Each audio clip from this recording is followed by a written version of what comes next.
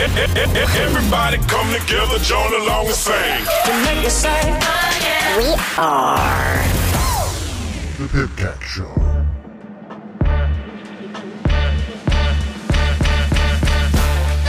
Hello, and welcome to the PEBKAC Show. The last 2 weeks have been packed with so much stuff, including an interview with the head of the Manjaro ARM project, Dan Johansson. But before we get to that, there are a couple of things that I have to get out of the way first. Before anything else, I made a mistake in the last episode. When I originally announced the first show on the Fediverse, I made the promise that I wouldn't tag everyone again. By the time I released the second episode, I'd completely forgotten this and tagged everyone I mentioned in that episode. I was reminded in no uncertain terms of my error. Rather than apologise and make more promises, I believe actions speak louder than words. Starting from this episode, you'll see a distinct difference in how I approach this issue. Hopefully, it'll meet with your expectations. Secondly, there is literally so much that's happened in the last 2 weeks that I'm going to have to shorten each item down to the minimum amount of info just to be able to get through it all. So please forgive me if I skip over whichever project you're involved with.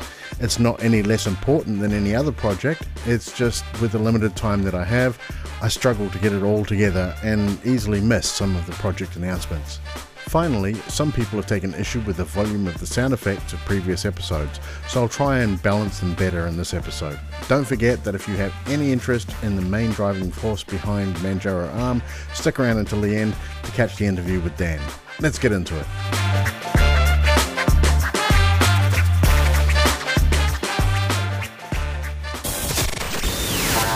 4, 3, 2, 1. Let's go. UbiPorts has received a ton of new apps, an HTML5 word processor called Light-P, OnionSurf, which is a fork of Morph browser that includes a partial implementation of Tor, a transmission client called Transmission Remote, GemFork, an updated Gem and Gopher browser, and Multimaps that displays images from satellites.pro. OTA 20 gets a critical bug fix for an evolution sync when used with servers using Let's Encrypt. User-facing improvements include the ability to customize almost all of your notification sounds, and lastly, vibration and LED notifications. A final note here, it's been confirmed that OTA 21 will not contain 20.04. Purism has had a bumper fortnight. Nicole Faber discussed the future of smartphones with some interesting people of various projects, including the Circle phone, Samsung, and Protocol. With the upcoming 5.14 and 5.15 kernels, the Librem 5 camera stack gets some improvements, and they're planning on adding the MIPI CS11 receiver and controller driver to the Linux mainline. The SD card reader now supports full runtime suspend to help with power saving. The battery management and charge prediction also get some much needed cleanup with some minor updates. Gardner Bryant has released the 5th episode of his Video Editing on Linux series of videos covering audio capture and editing. Phosh 0.14.0 also has some great progress with launch splash support and a media player widget that has proper seek buttons and a hotspot notification in the top bar. FOC gets bumped up to 0.9.0, but it comes with a note to devs that how application IDs are reported for GTK3 applications has changed. This may affect scale to fit applications, and it may require configuration changes. The release notes have more information. Fellow Kiwi Camden Bruce of Dahlia OS fame wrote a nice blog reviewing the PinePhone and its progress over the last year of daily driving. His experiences seem to mirror most other users, with both achievements and the pitfalls that distros tend to fall into. He also quickly states his opinions about all of the different distros available. Definitely worth a read just to get a rough idea of how the PinePhone could be viewed by new users. Pine64 are experiencing some difficulties with shipping again. Logistics in China and the US have pushed up delivery times dramatically, with the US copping it the hardest. There is no particular reason provided by Pine, but an influx of support tickets has forced them to respond. The Raspberry Pi CM4 pin-compatible SO quartz should be available for purchase this coming week, available in 2, 3 and 8 GB models for $35, $50 and $75 respectively. These models do not contain eMMC, but do contain a Wi-Fi Bluetooth module. Models without this wireless module will be made available later. The PinePhone Pro has been withdrawn from pre-orders. Apparently there have been upwards of 4 times the amount of applications that there are actual units. Applications are still open and processing is set to start this week. Paul von Zimmerman has posted a great article about connecting external peripherals to the PinePhone using I2C over the pogo pins. Using I2C, Rust and the D-Bus, he shows how after connecting a small display, he got it to display the cell phone signal level. Great work. Raphael over at TuxPhones wrote up an interesting post about how Unisoc chips have had some patches accepted into the upstream kernel. These include patches for the Unisoc DRM KMS module, regulator support and clock support. Links to the patch sets are available in the post. Linmob has been going hell for leather again. Another 2 Linbits are up on his site with some really great info about the PinePhone Pro and links out to resources and updates. Linbits 67 covers some really great points from Pine64's Lucas's Reddit AMA. A big list of video responses, blog posts and general sentiment surrounding the PinePhone Pro announcement. Linbits 68 gets more into software, listing off a nice page full of software releases and updates. Don't forget he's always looking for contributions to Linmob apps, so if you've got a bit of spare time, give it a go. Also, congratulations on making it to 3,000 followers on Twitter. JingOS has posted a video demonstrating running Android apps on JingOS 1.0. The speed of launching and displaying the app seems to be really good. Also in the video is a JingPad running Android as a comparison. A second video posted earlier in the month showed Kodi running on JingOS as well. While not buttery smooth, it's looking really good nonetheless. This bodes well for other projects as well. If JingOS can utilize Android apps at near native speeds, then it helps show that mobile Linux as a daily driver may be closer than we originally thought. The team behind Precursor, the RISC-V based SoC dev kit, announced some interesting new info on their crowd supply. They finally got some basic networking set up with the ability to utilize DHCP on an IPv4 network, answering ARP queries, and a framework for packet filtering. They've stopped short of TCP because they're not comfortable with how immature the network stack is at the moment. Their CNC shop is already spitting out product based on the new PVD process. Bunny notes that they definitely have enough hardware to produce the needed stock to send out to backers, but that it's likely that they'll be unable to source any parts for new business. He states he's definitely working on it though. This Week in Genome has a great post pointing out some major updates, including 2 new style classes for libidwriter, .card and .opaque.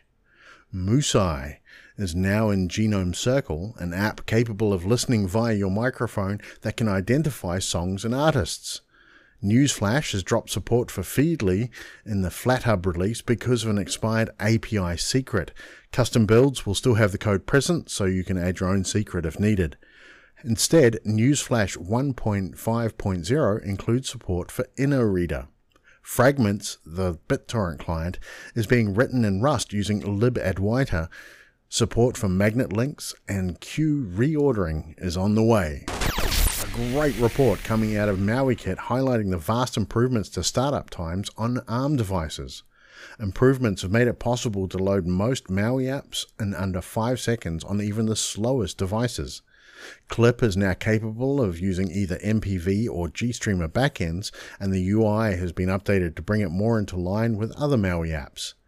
Any MauiKit framework can use the Qt Quick Compiler now to precompile QML. Hopefully, in the upcoming 2.1.0 release, Strike and Sol should have moved to stable, and Booth is likely to move to beta. Index, Wave, Nota, Booho, Pix, Station, Clip, Shelf, and Communicator all boast large improvements to boot times and general overall improvements. Developer Cloud Canberra live-streamed a session showing his work process while working on a critical bug in KDE Calendar. He goes over some important issues and provides some insight into how these problems are resolved. He answered a lot of questions from viewers and gives great explanations about the project and processes behind it all. Lup Yuan Lee has been experimenting with I2C on the PinePhone and has posted some great pictures showing the layout of the LoRa backplate. He goes on to literally build the driver, showing all of the steps he took so that anyone can follow along. He breaks the whole process down, reading the SX1262 registers, transmits messages on the USB dongle, and shows how SDF radio helps with troubleshooting LoRa devices.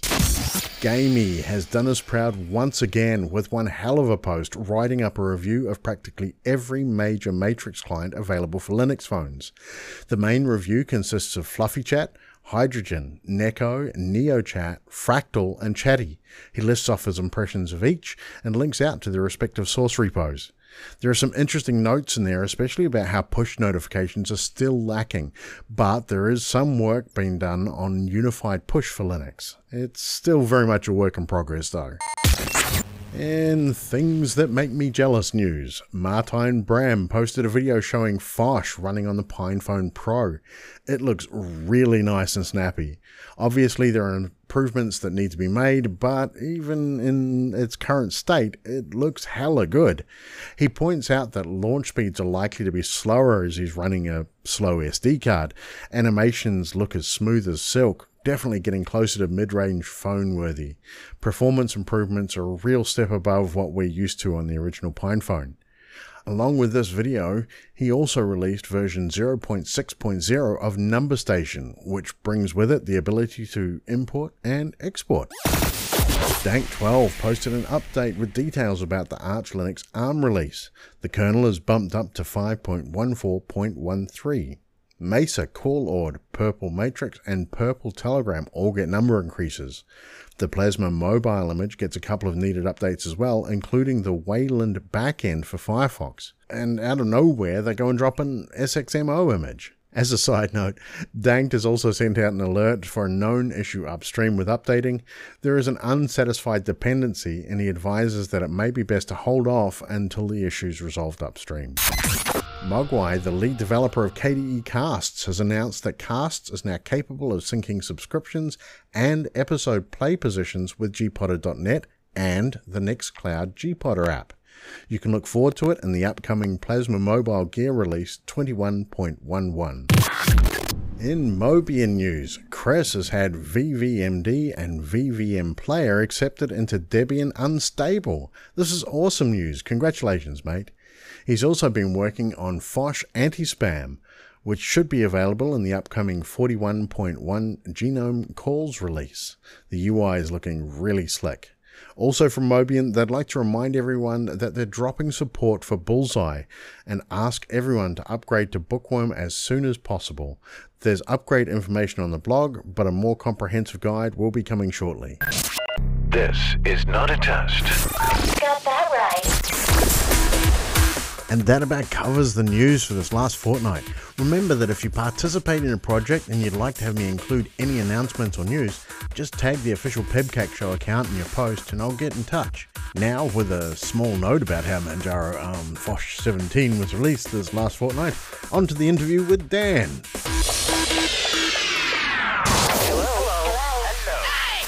So, hi Dan, thank you very much for joining me today. Would you like to introduce yourself? Yeah, sure. My name is Dan Johansson. I'm 38 years old, and I am the project lead on the Manjaro ARM project, which is a daughter project of the Manjaro project. And Manjaro ARM is directly responsible for all of the images that are, Pinebook Pro, PinePhone, and other devices along those lines? Yeah, we have been chosen to be the default OS on most of the Pine devices.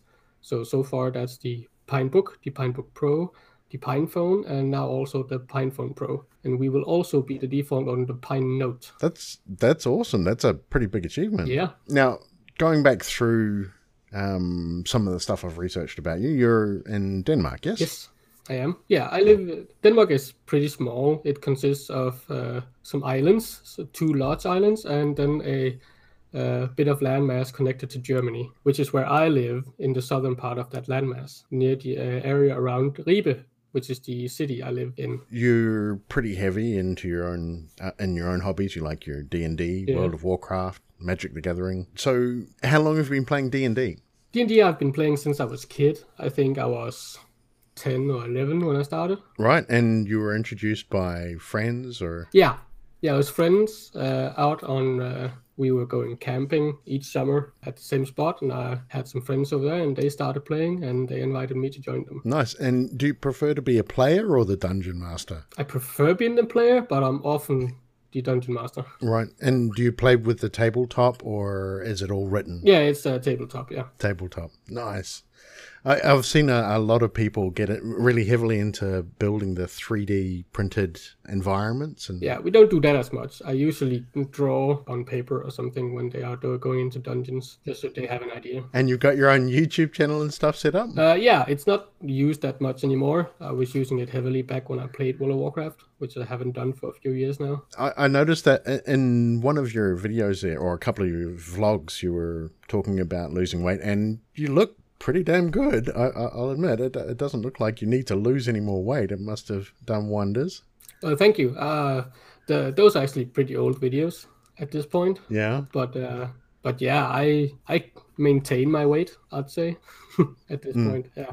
Yeah, I struggle with mine. I'm on a keto diet myself. So me and my wife are. She's lost something ridiculous like 25, 30 kilos. Okay. And I ended up losing. I've lost 15 so far, and I'm still on my way down. That's great.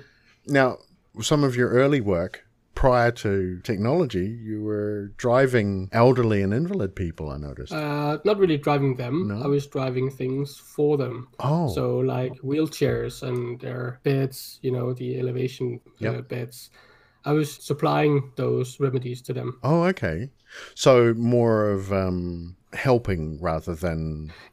Yeah, making their lives easier by getting them the remedies they need to make their lives Gotcha. easier. Is that what led you into working the IT support? Is that what led into that? Yeah, that led into that eventually.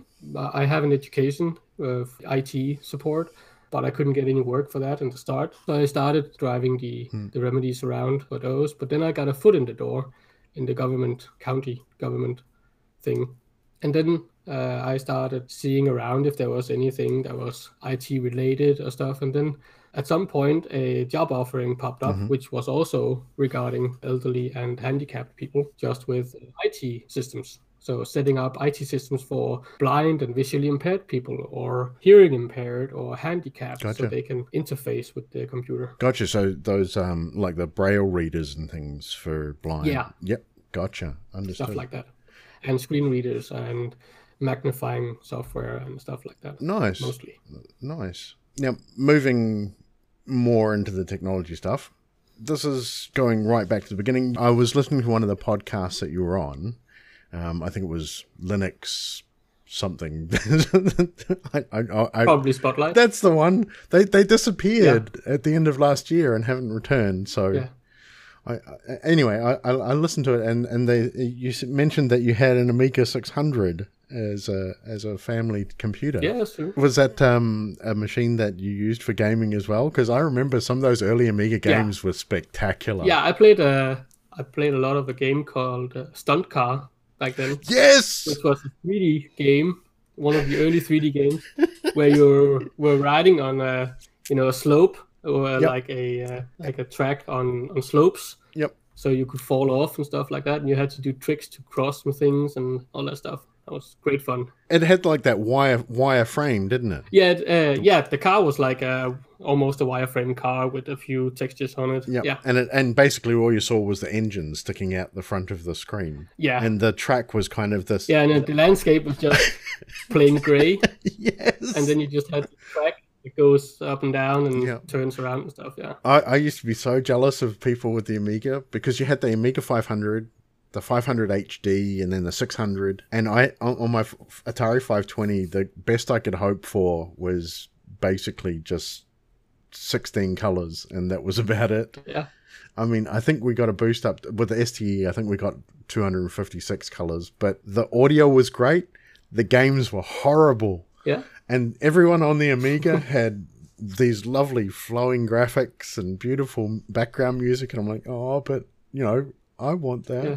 Things like Gods and Golden Axe. And Yeah. I remember one of my school buddies had a computer. I can't remember which one it was, but there was a game with it on diskette, which was Lotus, which was a racing game, like a real racing game with opponents. I spent buttloads of hours on that one.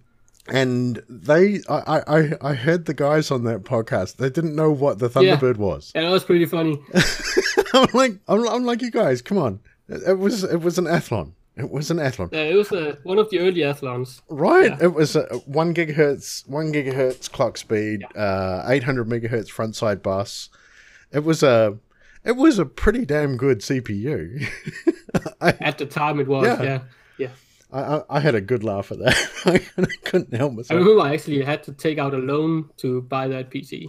Really? Yeah, it was that expensive. I had to take out a loan for it. You've got a pretty big thing about movies as well, right? I do, yeah. I really love movies. What sort of movies are you into? Pretty much anything. I love horror. I love action. I love the epic fantasy tales and superhero movies and stuff like that. Have you seen Dune? Yeah, I saw Dune when it came out here in Denmark. What did you think? I thought it was great.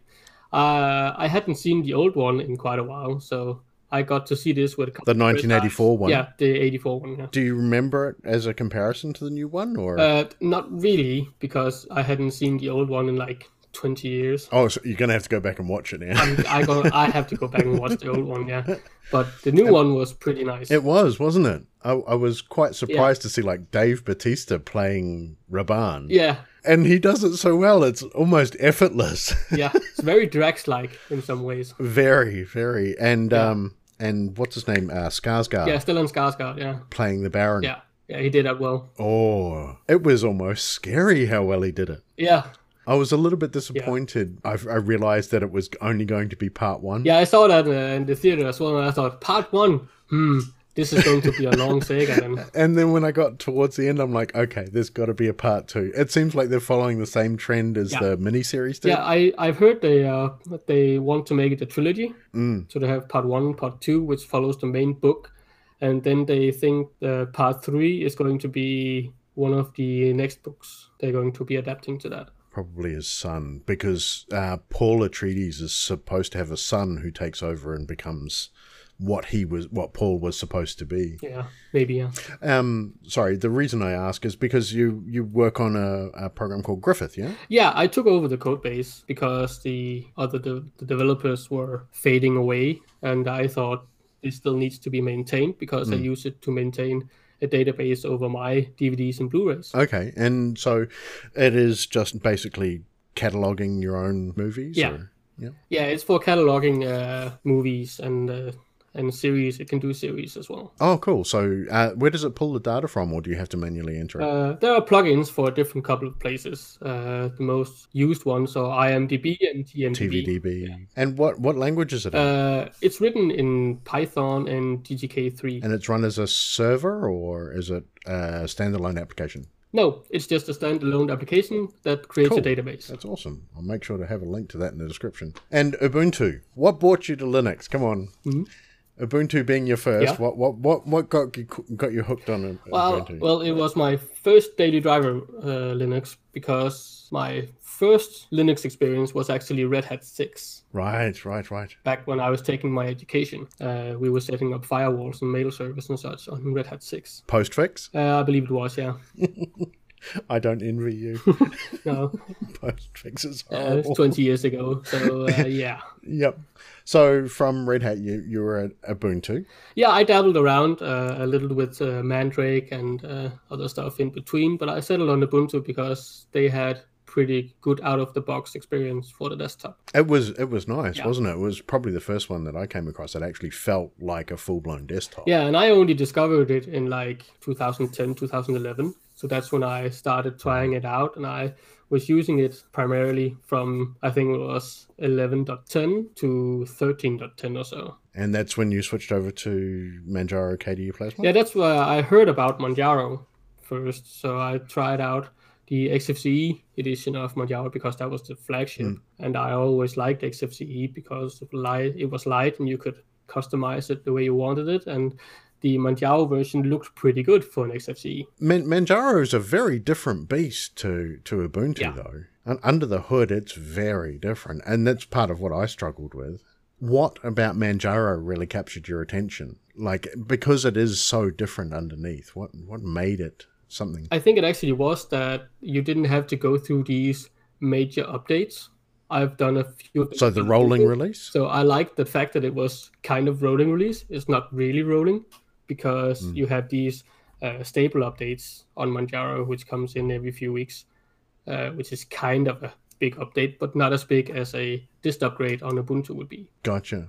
So you went to XFCE and then moved over to KDE Plasma? Yeah, I did that a year or so after I started on XFCE. And how did you get involved with Manjaro ARM? I mean, that's a big project. Yeah, it is now. It didn't start out that way. In 2016, I noticed a guy named Josh Crowder started up the Manjaro ARM project. He wanted to build Manjaro ARM for the Raspberry Pi and similar boards like a BeagBone. And I thought that was great, and I wanted to contribute with something.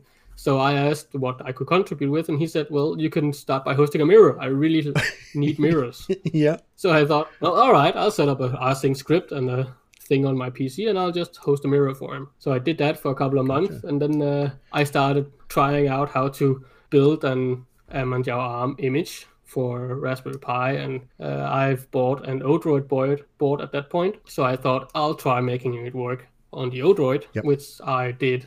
At that point, I started becoming more of a developer, working more closely with Josh on how to do things. And you were saying you're a bit of a script kiddie. You've got it listed in a couple of places. So that's bash scripting and things, right? Yeah, that's like bash, simple bash. And I've started a little on Python as well. But yeah, I'm not a programmer. I was going to say, so when you say developing, that you mean scripting things to do what you want to? Yeah. Yeah. Exactly, yeah. I'm not a programmer, so I just try scripting things together. Yeah. I get the feeling we're on the same wavelength there, because I tend to get lazy and I'd rather script something rather than have to do it manually.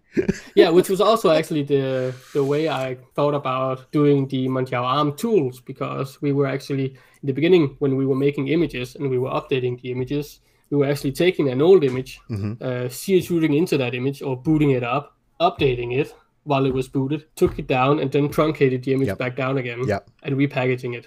That was how we did it back then. So you always had the very old file system in place, actually.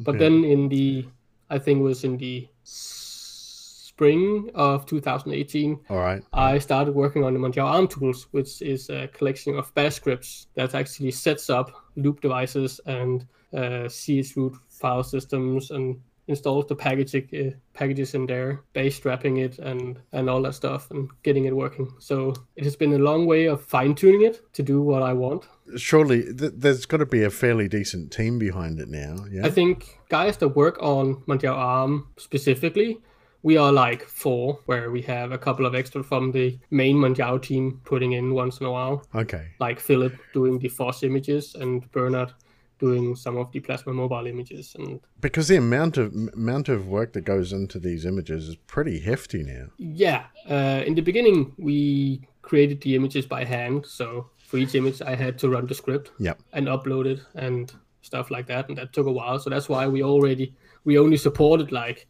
6 devices at a time with 2 or 3 editions each one. But then we found out we can use GitHub Actions. We found out that like a year ago, could use GitHub Actions to create the images in parallel. So GitHub Actions is kind of like Jenkins, yeah? Yeah, it is.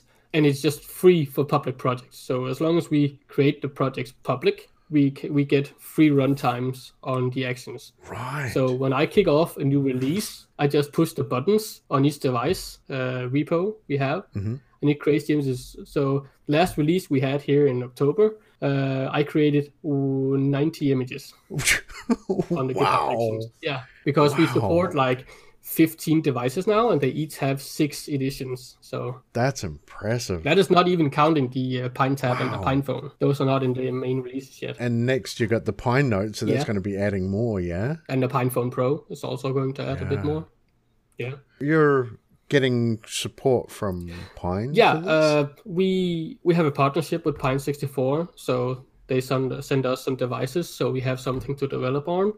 And we develop the things, and we create images for them they can put on the devices. They might be a little bit specialized, with a special wallpaper or something like that, compared to the regular devices. But other than that, it's basically the same images. And then they might give a bit something back to us monetarily. We're seeing Manjaro ARM on a ton of devices now, especially mobile phones, things like the Libra 5, the Pine Phone, the Pro X1, and the Vola phone.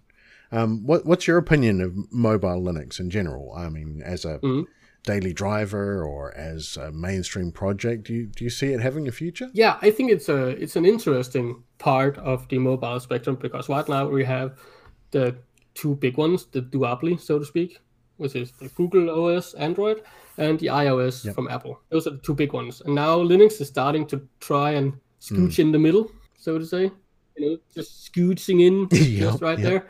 And I think that by getting the Pine Phone and the Pine Phone Pro especially is going to push it more into mainstream.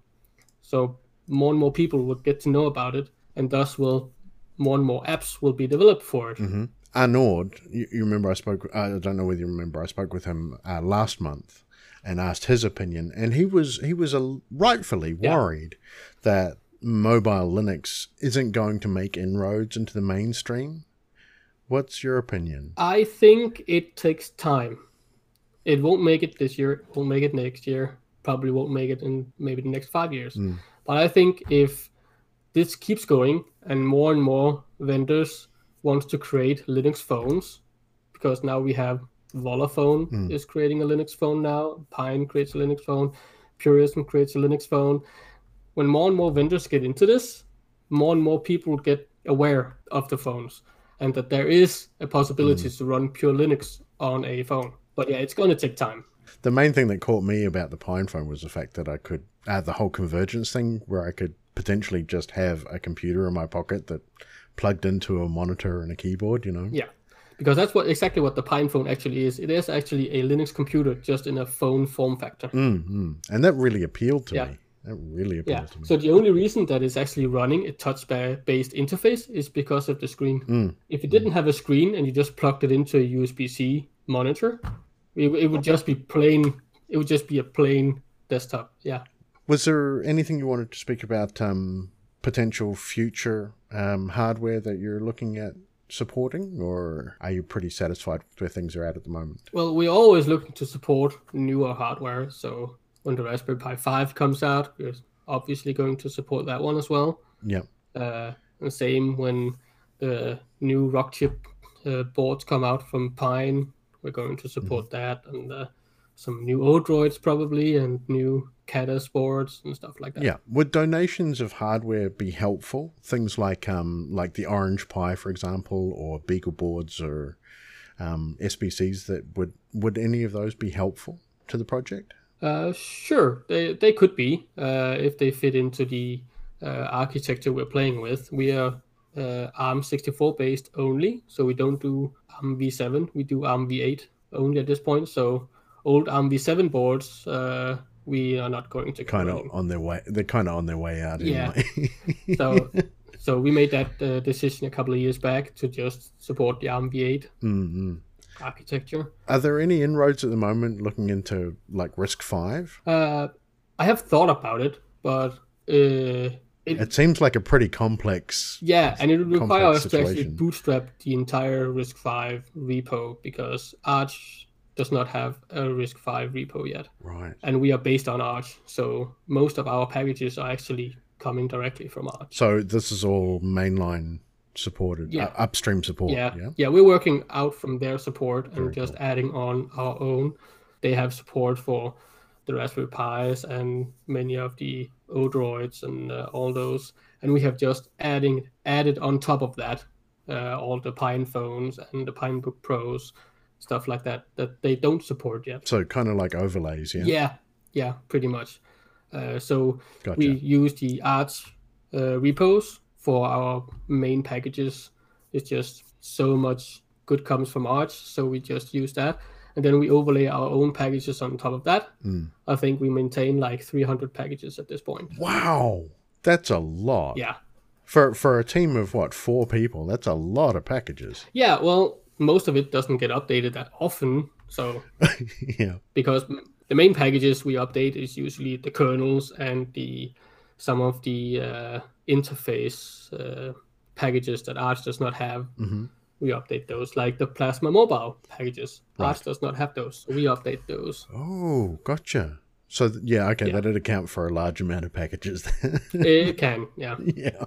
We also have a lot of packages that we haven't updated in a while, like the Lumiri ones. Yes, please bring back Lumiri. And the reason is that the reason we actually started doing the Lumiri ones was because one of the Lumiri developers was actually helping us out with making the packages and updating them. But he has since gone missing. Missing? He hasn't been active. He hasn't been active in like a year. Right. So that just means that our packages haven't been updated in like yeah. a year. Yeah. Which means Lumiri does not boot anymore. Yeah. Because so much underneath it has changed. I was when I first got my Pine phone, I've tried the three different flavors, Foch, KDE, and Lumiri, and Lumiri was just gorgeous. It was smooth. It was unique enough that it differentiated from everything else on the market, and I thought, yes, this is it. But then there were no more images ever. Yeah, Lumiri is a great interface. It really is, and it has had the development cycle for some years now, so it is really mature. Yeah. But we need that extra push to actually keep them updated, because the Lumiri packages that are based on the UBport's Lumiri interface are actually not based on release tarballs. Oh. They are based on Git packages, which is a huge maintenance issue when the main developer of that stack goes missing. Yeah, I imagine so. Because we don't know what to update in what order or anything, because that was. And there's been no word from the UBports team? Yeah. I think I'm going to have to get in touch with them and tell them off. I like Lumiri. Bring it back. Yeah, I don't know if they just lost interest in packaging it for Manjaro, or if there was some logistics involved or something like that. But yeah. Oh, look, everyone's got things outside of this. I fully understand that. Exactly. Yeah. But it was so nice. It really was. I really liked it. Yeah. Anyway, and if anyone wants to help contribute to the Manjaro ARM project and devices, how can they help? Like, are you looking for people that can program or script or? Well, I'm always looking for people to enhance our build tools. Okay. Because there are still a few issues here and there that I would like to iron out, but I'm not a programmer. I don't know how this stuff works underneath. So if people can help reviewing the code and the scripts and make suggestions and stuff like that, that would be great. And that's all on your GitLab, yeah? Yeah, that's all on the Manjaro GitLab. And stuff like documentation, providing wiki pages, stuff like that is also something we're not that good at. Right. So very good. Okay, well, I think that about covers it. Is there anything you'd like to add? No, I think we pretty much got around it all. Excellent. Yeah. Well, in that case, thank you very much for joining me today, and I will make sure to add and share all the links to everything we've discussed down in the description. Sure. Thank you very much. Yeah, no problem. Am I in the air? Yes. And with that, I call an end to another fortnight. Thanks to everyone in the community for your support, and especially to Dan for giving me some of his time to answer a few questions and have a laugh with me. If you'd like to hear a behind-the-scenes unedited version of the interview, I'll be posting it soon. Don't forget, the podcast is now available on Anchor, Spotify, Breaker, Stitcher, and Pocket Casts.